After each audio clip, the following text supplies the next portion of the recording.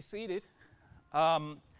Few announcements for you this morning before we jump into the Word, and I want to make it a bit brief. And part of making it a bit brief is to remind you to look at the email as it goes out this week. But we're going to begin doing something a little different on the third Tuesdays of every month, and that is we're going to provide at 2:30 in the afternoon a little more praise and worship. And you may say, like, another time of worship and prayer? And yes, right?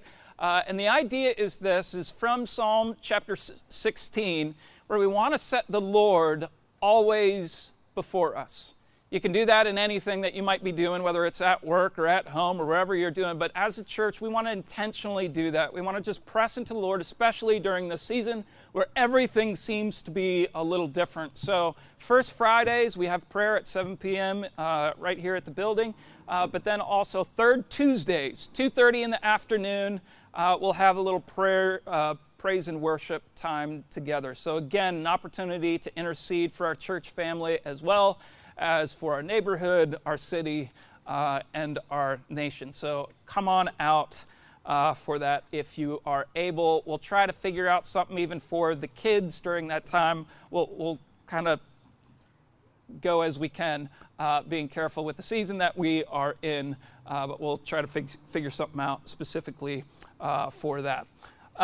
Also then, this is a little further out, but Wednesday, September 23rd, there's a pro-life prayer vigil down at 12th and Locust Street. It's, I think it's kicking off the 40 days, if that's correct. Yeah, it's kicking off the 40 days of prayer, and so maybe this is something that together as DCs we could do, gather down there, spend a time of prayer, interceding, particularly for that issue within our nation. So more information will get out over email, so just be looking forward to that. Now for some really exciting news.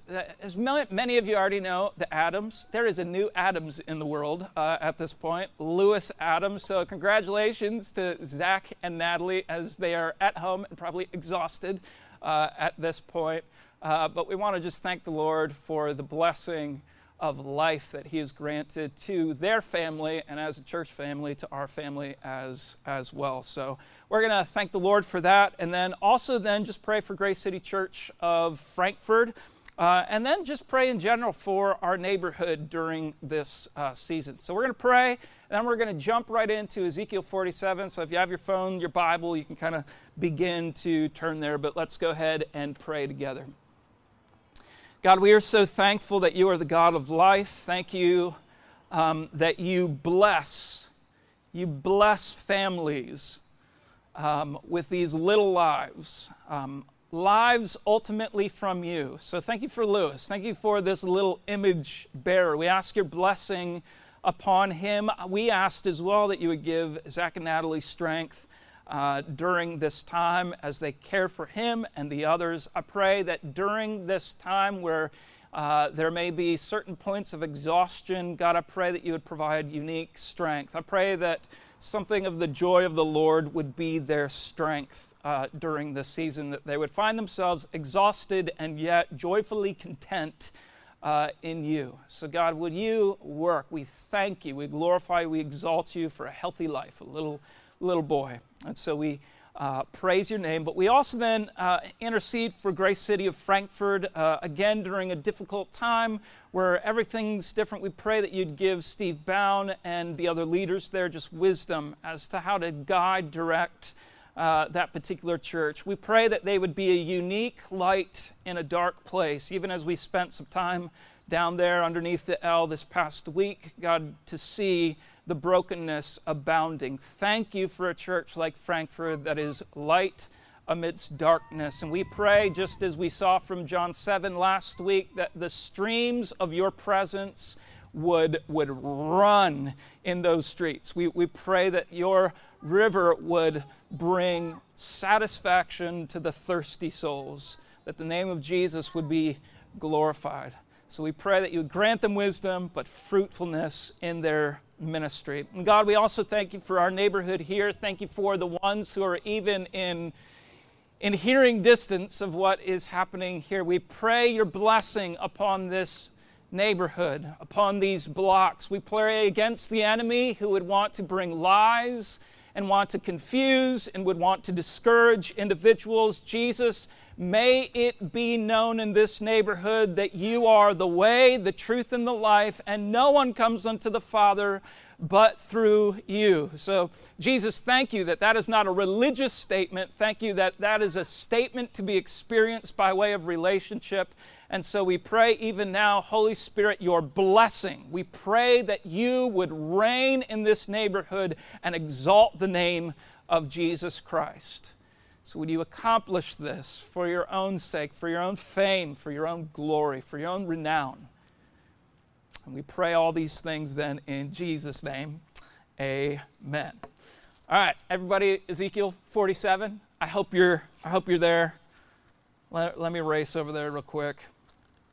Ezekiel 47, we're continuing our series on more or less the meaning and mission of Mercygate. Or more simply, why did we call our church Mercygate? And we began to see last week that the name Mercygate is established on those two principles. That is the promise of God's presence and the condition for his presence, which is thirst. Do you hunger for the presence of God? Or is it just kind of cold religiosity, kind of just stuff that we do in order to fit a particular mold because we call ourselves Christians? Or do we know something of the promised presence of God in our midst? Do we hunger and thirst for him? Do we know when we are spiritually on E and need to go back to his feet like Mary does, where Martha's busy serving and Mary goes to the feet of Jesus and Jesus says, you've chosen the one necessary thing, to come before me, to come before my presence. When it comes to Mercygate, it's built on those two fundamental distinctions, principles, truths, whatever you want to call them. That is the promised presence of God and the condition for his presence. So we could say that Mercygate is all about pursuing the presence of God, but also then growing in a thirst for more of him. We never want to stop. This isn't a relationship that takes vacation, right? We are always called to know and to grow in the presence of the Lord. And so Ezekiel 47, of course, dovetails off John 7 that we saw last week. And I want to give a little bit more time to this text, but we are going to be going all over the place. So hold on. It may seem a little more teachy than preachy, but I want to give you the context. I don't just want to drop a few nuggets in your lap. I want to give you the broad picture as Ezekiel 47 points backward, but also points forward to what God has for his people. So I want to read it and we'll jump right into it. Ezekiel 47. Ezekiel states, "Then God brought me back to the door of the temple." Now, the previous chapters have been talking about this new temple that has been established. And Ezekiel says, God took me back to the door of this temple, and behold, water was issuing from, behold, the threshold of the temple toward the east, for the temple faced east. The water was flowing down from below the south end of the threshold of the temple and south of the altar, and he brought me out by way of the north gate and led me around on the outside of the outer gate that faces toward the east. And behold, water was trickling. Water was trickling out of the south side. It began small, but going eastward with a measuring line in his hand, the man measured 1,000 cubits. And then he led me through the water, and it was ankle deep. Again, he measured 1,000 and led me through the water, and it was knee deep. And again, he measured 1,000 and he led me through the water, and it was waist deep. And again, he measured 1,000, and it was a river that I could not pass through, for the water had risen. It was deep enough to swim in, a river that could not be passed through. And he said to me, "Son of man, have you seen this?" In other words, take significant note of what's happening here. Ezekiel says, "Then God led me back to the bank of the river. As I went back, I saw on the bank of the river very many trees on one side and on the other. And he said to me, this water flows from the eastern gate and goes down to Arabah and enters the sea," probably the Dead Sea. "When the water flows into the sea, the water will become fresh." Nothing lives in the Dead Sea, but in this vision it does. And wherever the river goes, every living creature that swarms will live, and there will be very many fish, and this water goes there, that the water of the sea might become fresh. So everything will live where the river goes. Fishermen will stand beside the sea, from En-gedi to En-eglaim, and it will be a place for the spreading of nets. Its fish will be very many kinds, like the fish of the great sea. But its swamps and marshes will not become fresh. They will be left for salt, and on the banks and on both sides of the river there will grow all kinds of trees for food. Their leaves will not wither, nor their fruit fail, but they will bear fresh fruit every month, because the water for them flows from the sanctuary. Their fruit will be for food, and their leaves will be for healing. What a picture. When it comes down to it, the question that stands before us, and as this text would allude to, the question is, what makes the people of God a distinct people? What makes the people of God a distinct people? This past week, we did a little movie night with the kids, and we did the, the Cinderella on Disney Plus, and one of the stunning moments in Cinderella is where the fairy godmother, decks Cinderella out. I mean, she has the dirt on her face and the rags, and she's transformed from this peasant nobody into this stunning, beautiful woman, dressed in this incredible blue gown, and she arrives to the ball, right? And man, is she distinct. She shows up, and the whole ball ends up stopping, and all eyes are placed on Cinderella. She stands out. Why? Because the fairy godmother had adorned her in beauty. She was beautiful to behold, more than any other woman there. Everyone's eyes are on her, and of course, the prince sees her, and it's like the Red Sea opens and she comes down to him and the story unfolds. But the point being is she was distinct. She was like no one else at the ball. In a real way, God has said, my people will be distinct from any other people on the planet. And the question then stands, okay, what makes us distinct? And the big idea for the time that we have here is this, that the hallmark of God's people is this distinct characteristic: God's presence. God's presence is the hallmark of God's people. It's what makes us distinct. We're not distinct because of us. We're not distinct because of a building. We're not distinct because of a name. We're not distinct because of the things we might do, might say. No, we're distinct because God says, I am among you, and I will be with you, and will be working through you. It's God's presence that makes His people distinct from all others. How do we see this in Ezekiel 47? Well, again, Ezekiel 47, we have just seen, if you read the previous chapters, God has given him a vision of this temple, and it works its way up to this point where the river of God's presence is flowing from this temple, but it all points us back. It builds on this theme that is working throughout the whole Old Testament, and Ezekiel 47 points us forward to the New Testament, to the condition that we live in today. And the overarching theme is this, is that God's presence is the hallmark of God's people. So I want to prove it to you. I want to take you back to the Old Testament. Ready to get to the teachy part of all this stuff, right? We're going to go and see that God's presence is the hallmark of His people in the Old Testament, and then point it towards the New and see it true in the New Testament as well. So let's begin the journey. All right, think through. We're about to jump into the storyline of Scripture and just kind of timeline. We're moving through the storyline to see that God's presence is what makes God's people distinct. So beginning in the Garden of Eden. The Garden of Eden was said to be a temple, right? So Take a moment, everybody look. You're good.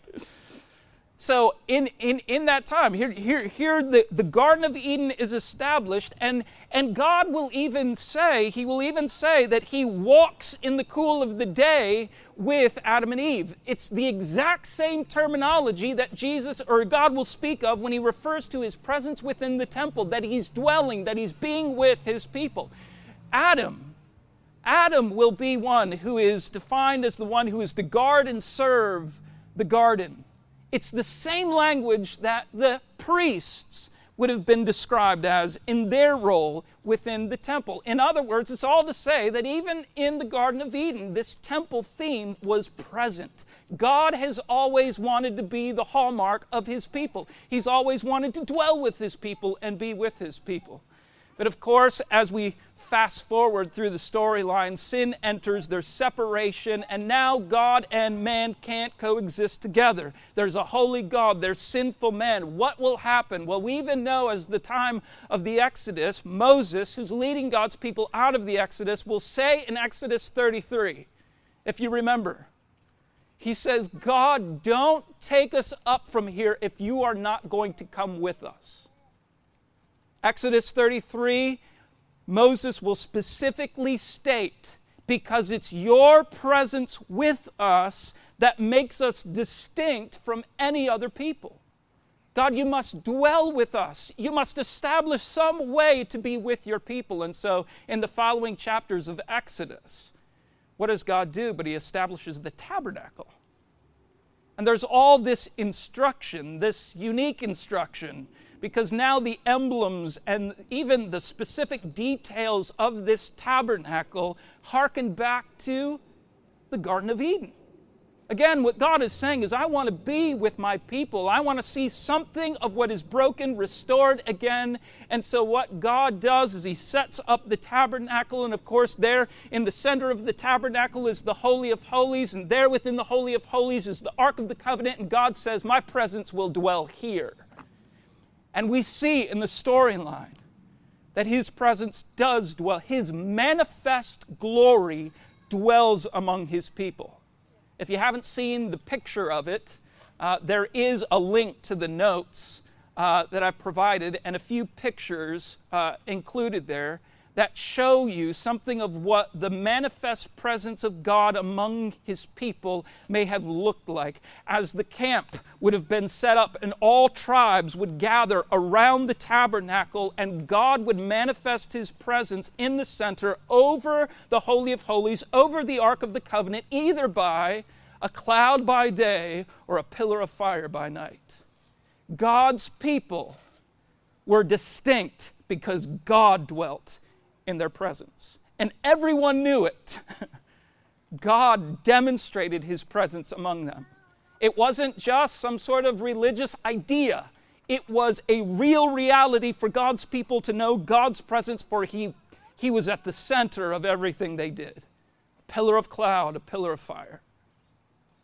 Now, as the story moves on to the time of the kings, you have David who says, God, we want to establish a temple for you. We don't want the old tabernacle, that it was always used for moving around for times of worship through the wilderness wandering. No, now that we're in the land, we want to see a temple created. If I have a house, David says, you need to have a house, God. Let's establish something permanently. And of course, what God says to David is, your hands are filled with blood. You're a warrior man. I've used you to that end. Your son is actually going to be the one who establishes the temple.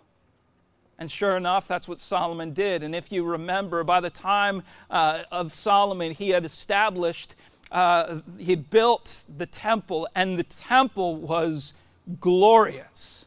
But I want to point out a few texts. As the time came closer to the dedication of the temple, you should hear from 2 Chronicles chapter 5. It states this.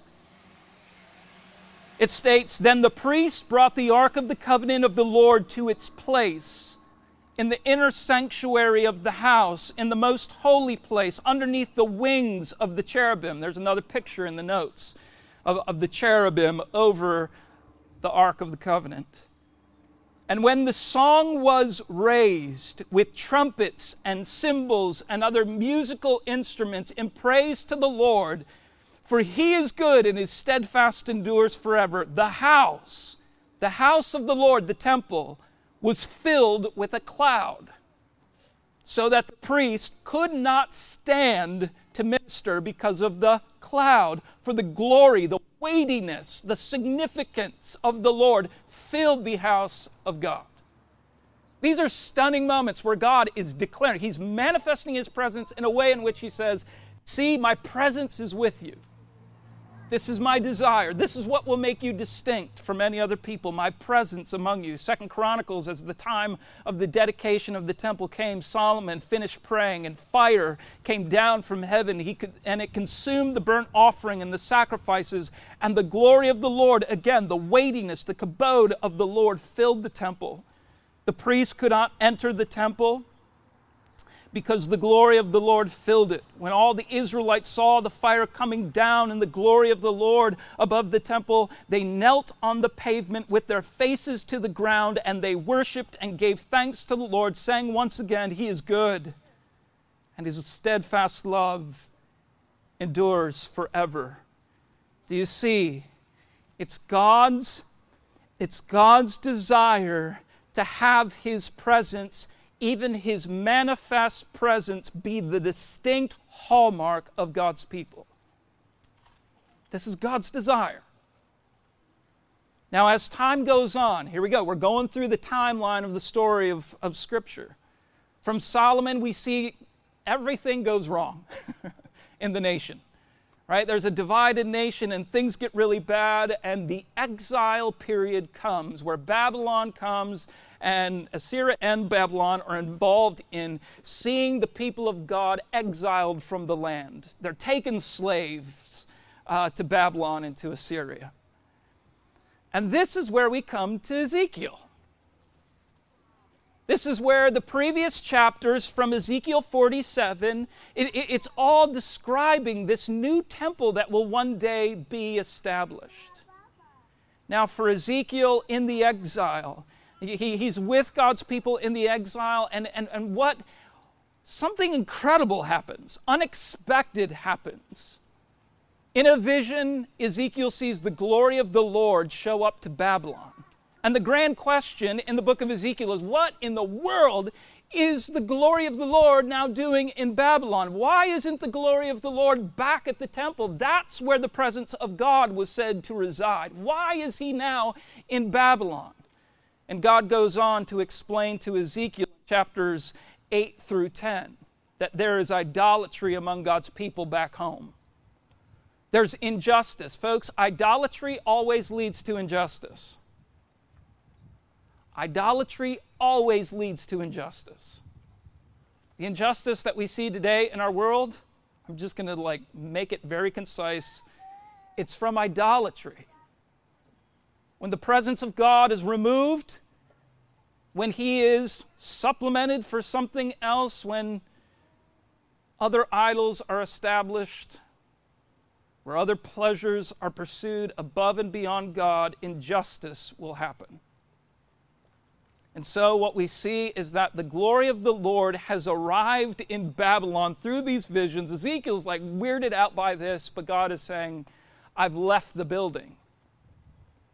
I've removed my presence from the temple in Jerusalem. Why? Because my people have been given to idolatry and injustice. So it leaves you saying, okay, well, what makes us a distinct people anymore? God is gone. He's left the building. Is there any hope for God's people?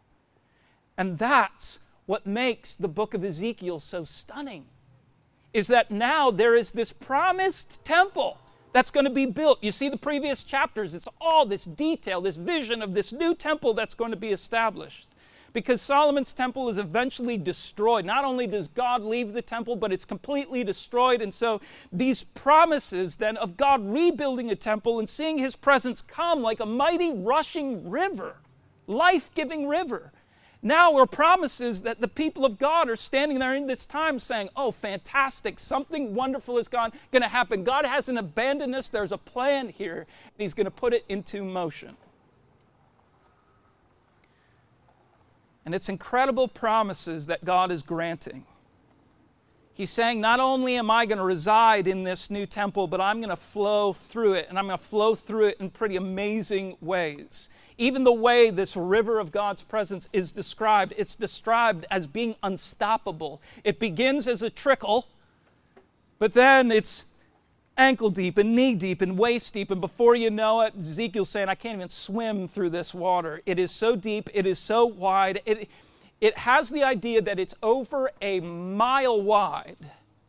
It's over 17 football fields wide. This river begins as a trickle, but it becomes huge, right? It's the unstoppable presence of God. There's nothing that's going to stop you. Have you ever stepped into a rushing stream? We used to do that back in the Boundary Waters up in Minnesota. Many times we would try to cross streams and just get swept away. This is a massive river that is on the move. It is unstoppable. Nothing can stop it. Nothing can hinder it. It's going to have its way. It's going to accomplish. And not only is it unstoppable, it begins to make you think of Jesus' statement where the gates of hell will not prevail against the church. It's this unstoppable river of the presence of God, but not only is it unstoppable, it's transformational. It brings life wherever it goes, verse 9. And a little bit later down in the text, as we read, there's going to be fish, there's going to be life, it's going to flourish. And it's words that seem to harken back to the Garden of Eden. Like somehow the Garden of Eden is going to be restored one day. But it's going to come through the mighty, rushing, life-giving presence of God. Now, the people of God got to be pretty stoked about this. This is amazing promises in a time of exile when things look bleak. So what happens? Well, God arranges it that God's people get to go back into the land, holding on to these incredible Ezekiel promises. God's going to do something amazing, right? And so what do? They begin right away. Here's Ezra and Nehemiah and Zerubbabel, these leaders, as they go back into the land, they say, okay, the first thing that we're going to do is we're going to establish the altar. And the next thing that we're going to do is we're going to build the temple, right? All with these promises in hand. God's going to show up in power. His presence is going to come once again, and it's going to be like nothing we've ever seen. But even as they begin the construction of the temple, and the young generation is cheering, and they're exciting, this is amazing, God's going to come and do wonderful things. In in Ezra chapter 3, it says that the older generation who knew the glory of the prior temple, they're mourning. The younger generation is celebrating. The older generation is mourning. Why are they mourning? Because they see the construction of the temple in the here and now and say it's nothing like the glory that once was. Not only in the beauty of the old Solomon temple, but also because of the glory of the Lord that inhabited that temple. They are mourning because they know that God's promises aren't being fulfilled in this moment. And that is the crescendo mark of Ezra and Nehemiah, if you've ever read through those books. They build everything. They go through all these different challenges. Oh, God's presence is going to come. He's going to come. They establish the reading of the Torah, and they call people to repentance, and they do all of this stuff thinking, oh, revival's about to break in. The river of the Lord is about to show up. And it's silence. Nothing happens. The glory of the Lord does not return to the temple. And for 400 years, there's silence. The people of God would have been dismayed. Where has our God gone? But then we get to the New Testament. And holding in mind still these promises of Ezekiel, this temple, the glory of the Lord showing up and pouring forth like this mighty river, keeping all that in mind, we get to the New Testament. And in Luke chapter 2, the back hills of Bethlehem, in the dark of night, hearing the sheep do their thing, these shepherds are hanging out there. And what happens? You got to pick up on the language of the text. Luke chapter 2, and an angel of the Lord appeared to them, and catch it, the glory of the Lord shone round about them, and they were afraid. For 400 years there is silence, but suddenly on the back hills of Bethlehem, the glory of the Lord shows up. And what is the news? The news is this, that Christ has been born. God incarnate has come. The glory of the Lord now has come, embodied in Christ. He is the one who has come, and as John says, he is the one who becomes flesh and tabernacles, he temples among us. John says, we beheld his glory. The glory as of the only Son from the Father, brimming over with grace and truth. In other words, God's presence had finally arrived in the person of Jesus Christ, and Jesus was so different from every other person. He was brimming over with grace, and he was brimming over with truth. He was so different than any other person. He was the glory of God in our midst. The presence of God had returned to the people of God. Now, as you know, Jesus goes on and he finishes up his ministry, right? He lives, he dies, he's resurrected. But even before he goes to the cross, he promises his disciples that he is going to send his Spirit, that the presence of God will not leave the people of God.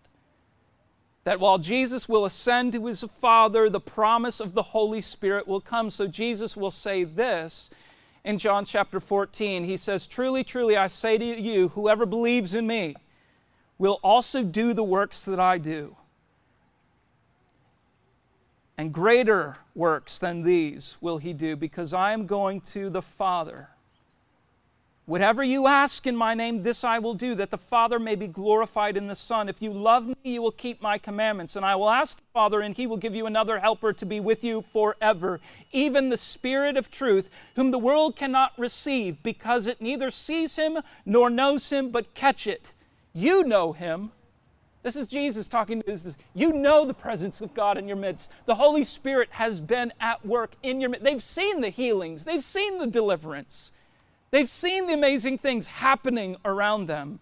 But Jesus then goes on to say, you know the Holy Spirit, for he abides with you, but catch it, he will be in you.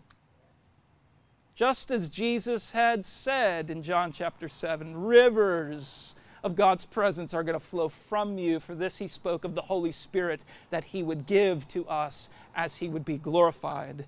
In other words, what we have then is that Jesus, yes, he ascends to his Father in Acts chapter 2. We see the Holy Spirit poured out. God intends to be with his people. And not only with his people, but now in his people, which the idea becomes this: we are now the temple of God.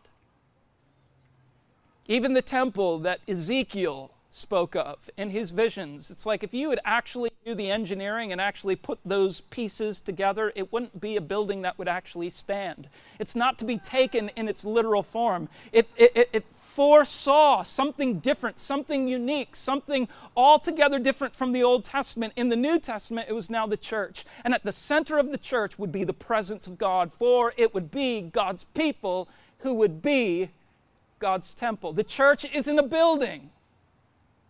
We are not just another community. We are not just another social club. We are the temple of God. God has said, I will dwell in your midst. I will be with you and in you. And isn't that the testimony of the book of Acts? As the book of Acts moves, man, God's on the move through the church in incredible ways. And we see again and again the language of the Spirit filling his people, coming on his people, baptizing his people. Why? So that they would be empowered to be channels of God's presence, life-giving presence to the world that's around them. And that's the beauty then of the book of Acts. Remember, Jesus said, you're going to be my witnesses from Jerusalem, Judea, Samaria, to the uttermost part. And that's the trajectory of the book of Acts. It's God's presence in God's people, with the word increasing from Jerusalem all to the ends of the earth. It's an incredible reality. Mission doesn't happen without the presence of God in and among His people, making it happen. This is God's promise, His promised presence among His people. God's people, the church, is made distinct by the presence of God in our midst. Maybe I want to go here just for kind of application's sake. For every text that will speak of the church being unique according to its holiness, that's what happens when you're outside. For all the texts that speak of our responsibility to pursue holiness, our holiness is not what first makes us distinct. We are not holy on our own. The church has been saved from death, spiritual depravity, to spiritual life. I didn't do that, you didn't do that, that's what Christ did. And the holiness now that we get to pursue is not a work that we just fight to accomplish. It is an act of grace. We're depending upon God's grace to actually follow in the holiness that He's called us to. But without the presence of God, that's called religiosity. That's nothing more than the very Pharisees that criticized Jesus along His ministry.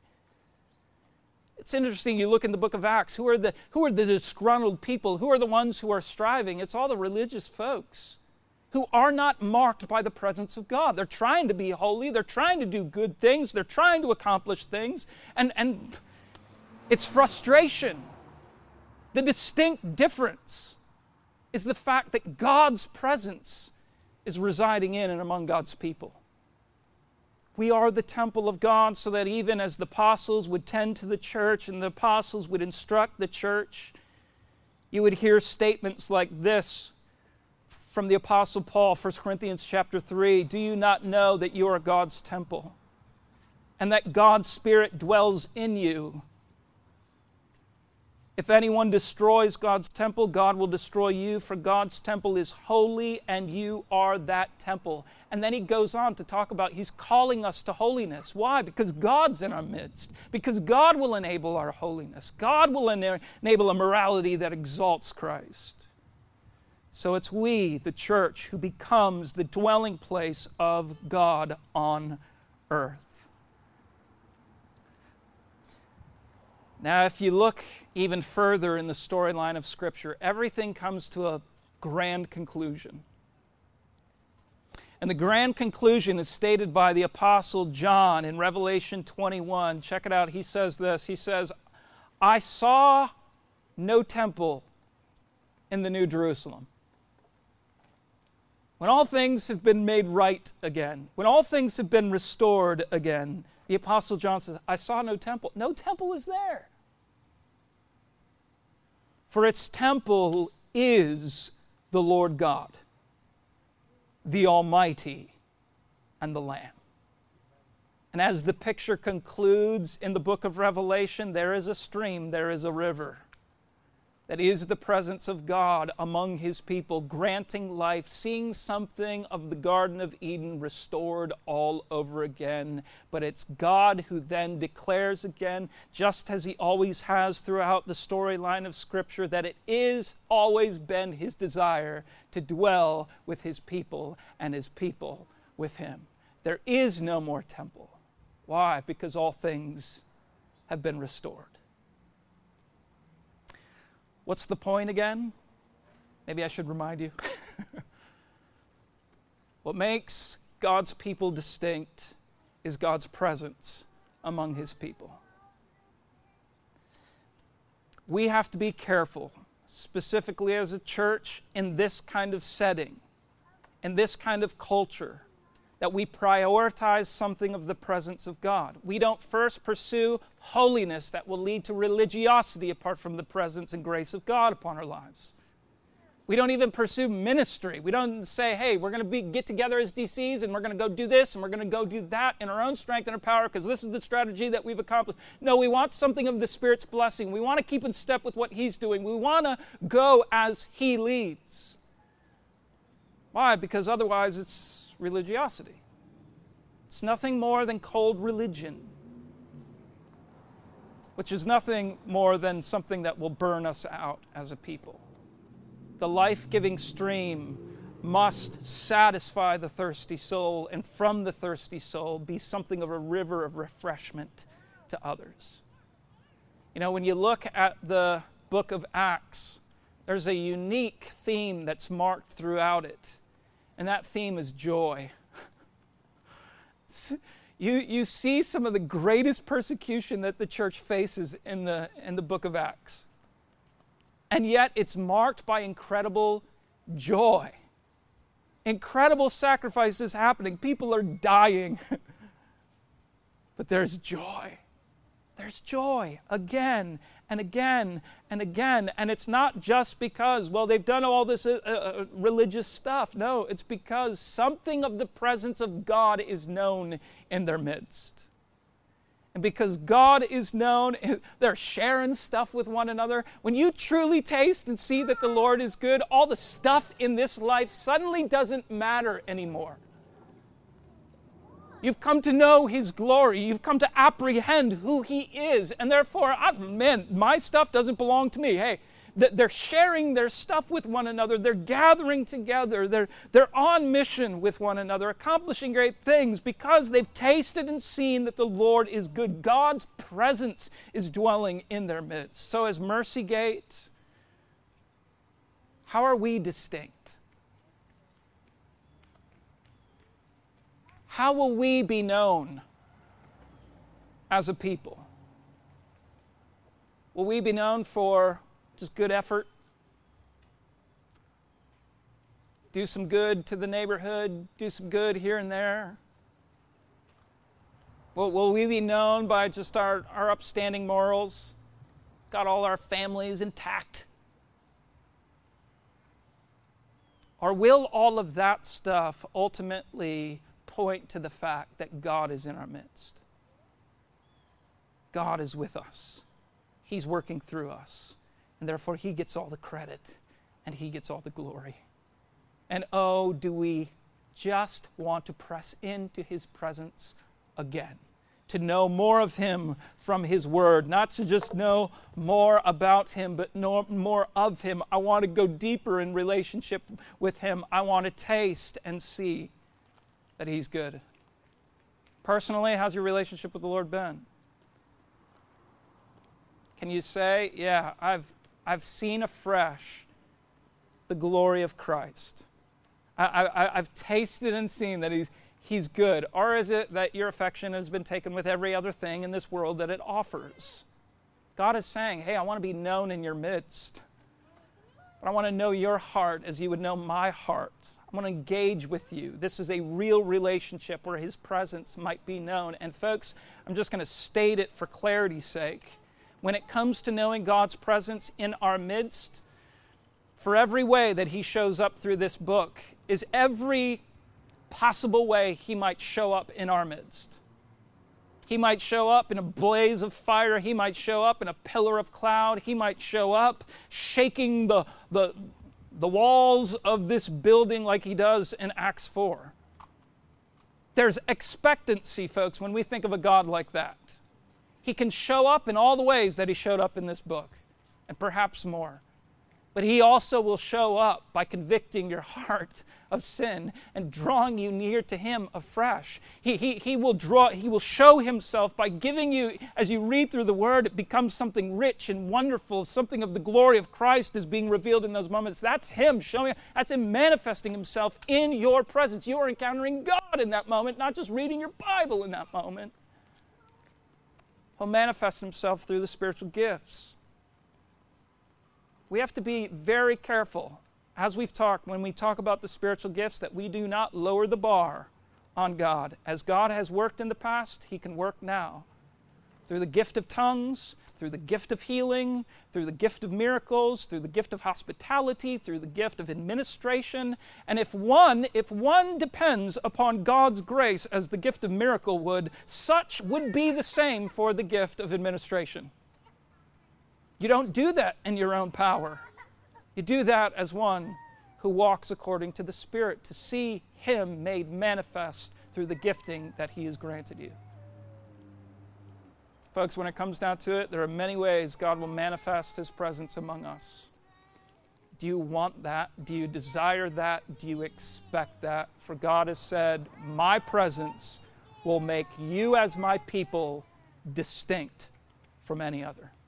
As Mercy Gate, does God's presence make us a distinct people? Let's pray. God, we come before you and we thank you that throughout the storyline of Scripture, we get this broad reality, this broad context where you are a God who comes after us time and time and time again to see your presence established among your people. Jesus Christ, we honor you as the one who went to that cross. The veil was torn so that no temple, no brick and mortar temple would be needed again, because you came to temple among us and you came to make us your very temple. Holy Spirit, I pray even now that you would come upon us, that as the book of Acts says, that you would fill your people for the task and ministry that you've granted us as your people, that we would be individuals who would not just be striving in religiosity, not just apathetic in our religiosity, but that we would know something of your presence. God, I pray by your Spirit, even now, that you would intensify your giftings in your people. I pray that even this week there would be dreams and visions that your people would receive from you, that you would grant them something of a clarity to the voice of your Spirit that speaks to them moment by moment when we don't even have ears for you. Holy Spirit, speak to us. And God, I pray that even this week there would be a refreshment that would come from the reading of your word, that your word would just kind of dance before our eyes, that it would bring something of vitality to our souls, that it would be rich, that it would be wonderful, that it would, yes, truly do what you have promised, that it would satisfy our thirsty souls. So, Holy Spirit, we surrender ourselves before you and say, come and move among us. Make your presence the distinct reality, so that even as we gather together in our small groups, that it's not just about us meeting, but you're meeting with us, and we can tell.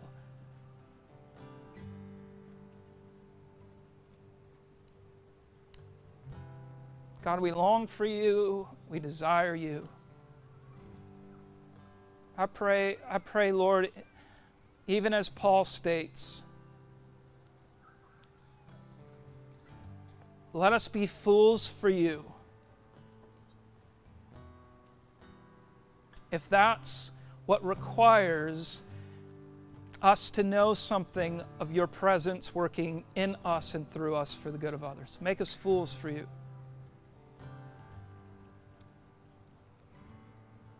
Maybe the way you might work in us and through us doesn't live up to reason and Western ideals. God, break it down. Holy Spirit, come and lead us. Use us as your instruments to see the glory of Christ made known. We ask this then in Jesus' name. Amen.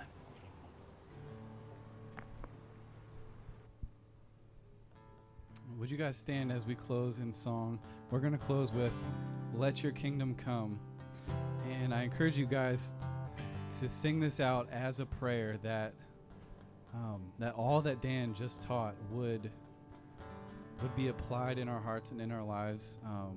We want to pray this out, that God's kingdom would come, that it would be expanded, that it would be made known through our lives. So would you guys sing this with me?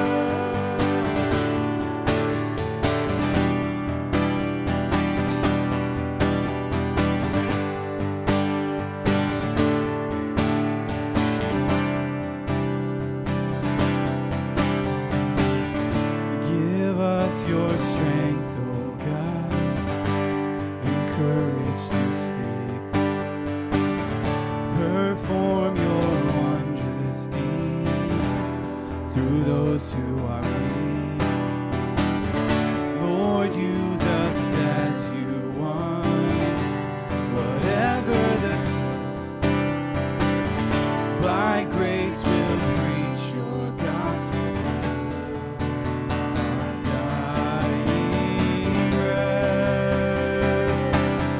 Let your kingdom come, let your will be done, so that everyone might know your name.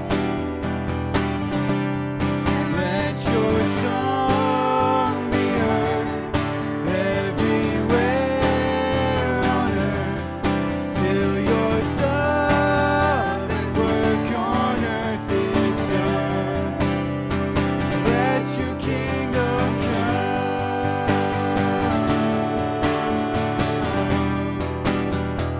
Let your kingdom come.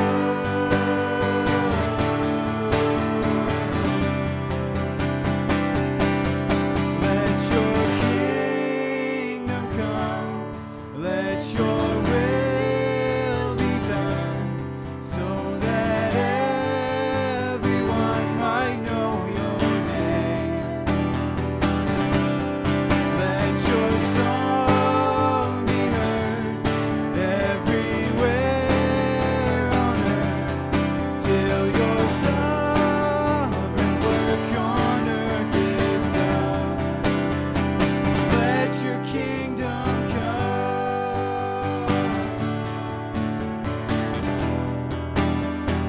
Let your kingdom come.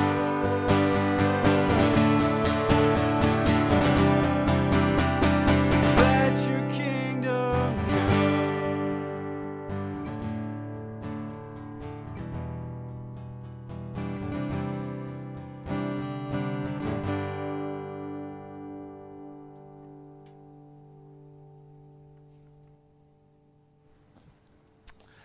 Just want to close in praying. One of the beautiful ways that God makes His presence known in our midst is through sustaining the weary. It's no less His presence active among us. And so just in closing, I want to pray for those who may just find in some way, especially during this season, that life is a weary thing. Maybe it's because school has started up again and that's all craziness, right? Or maybe there's plenty other things going on in life at this point where you just say it's too much. So I just want to end by praying that God's presence would be revealed in sustaining the weary. God, we pray a thanksgiving and a praise to you. Thank you, God, that you desire to be in our midst. Thank you that you desire to make your presence known. Thank you that nothing can stop the river of your presence bringing life and transformation to this world. And God, we thank you that while on a global scale that is happening, thank you that it happens in the quiet or in the chaos of our own homes. Thank you that it happens when everything is kind of backwards and we're tired and exhausted and don't even feel like we can kind of get out of bed and move throughout our day. God, I pray that there would be a unique manifestation of your presence in giving strength to the weary. God, I pray it would be an astounding kind of realization that this is not just something that is happening in our own physical bodies, in our own strength, but no, something of your grace is being known, something of your presence is being realized in those moments. So God, we thank you that you cause us to mount up with wings like eagles. What imagery you grant us. When we are weary, when life is just all too much, you hold that promise out before us. And of course, that is not something that we accomplish in our own strength, but it's something that by your grace, through the accomplishment of Jesus, that we receive. Thank you that your grace is not just something that you throw at us from a distance, but your grace is your very own presence, known and felt among us. So God, sustain the weary in this season. Sustain them. Give them strength. Give them fresh affection for you. And may their hearts, their minds be all the more set on you in a joyfulness that is only of you through very difficult times. So we pray your sustaining presence, your grace upon them. And it's in Jesus' name we pray. Amen.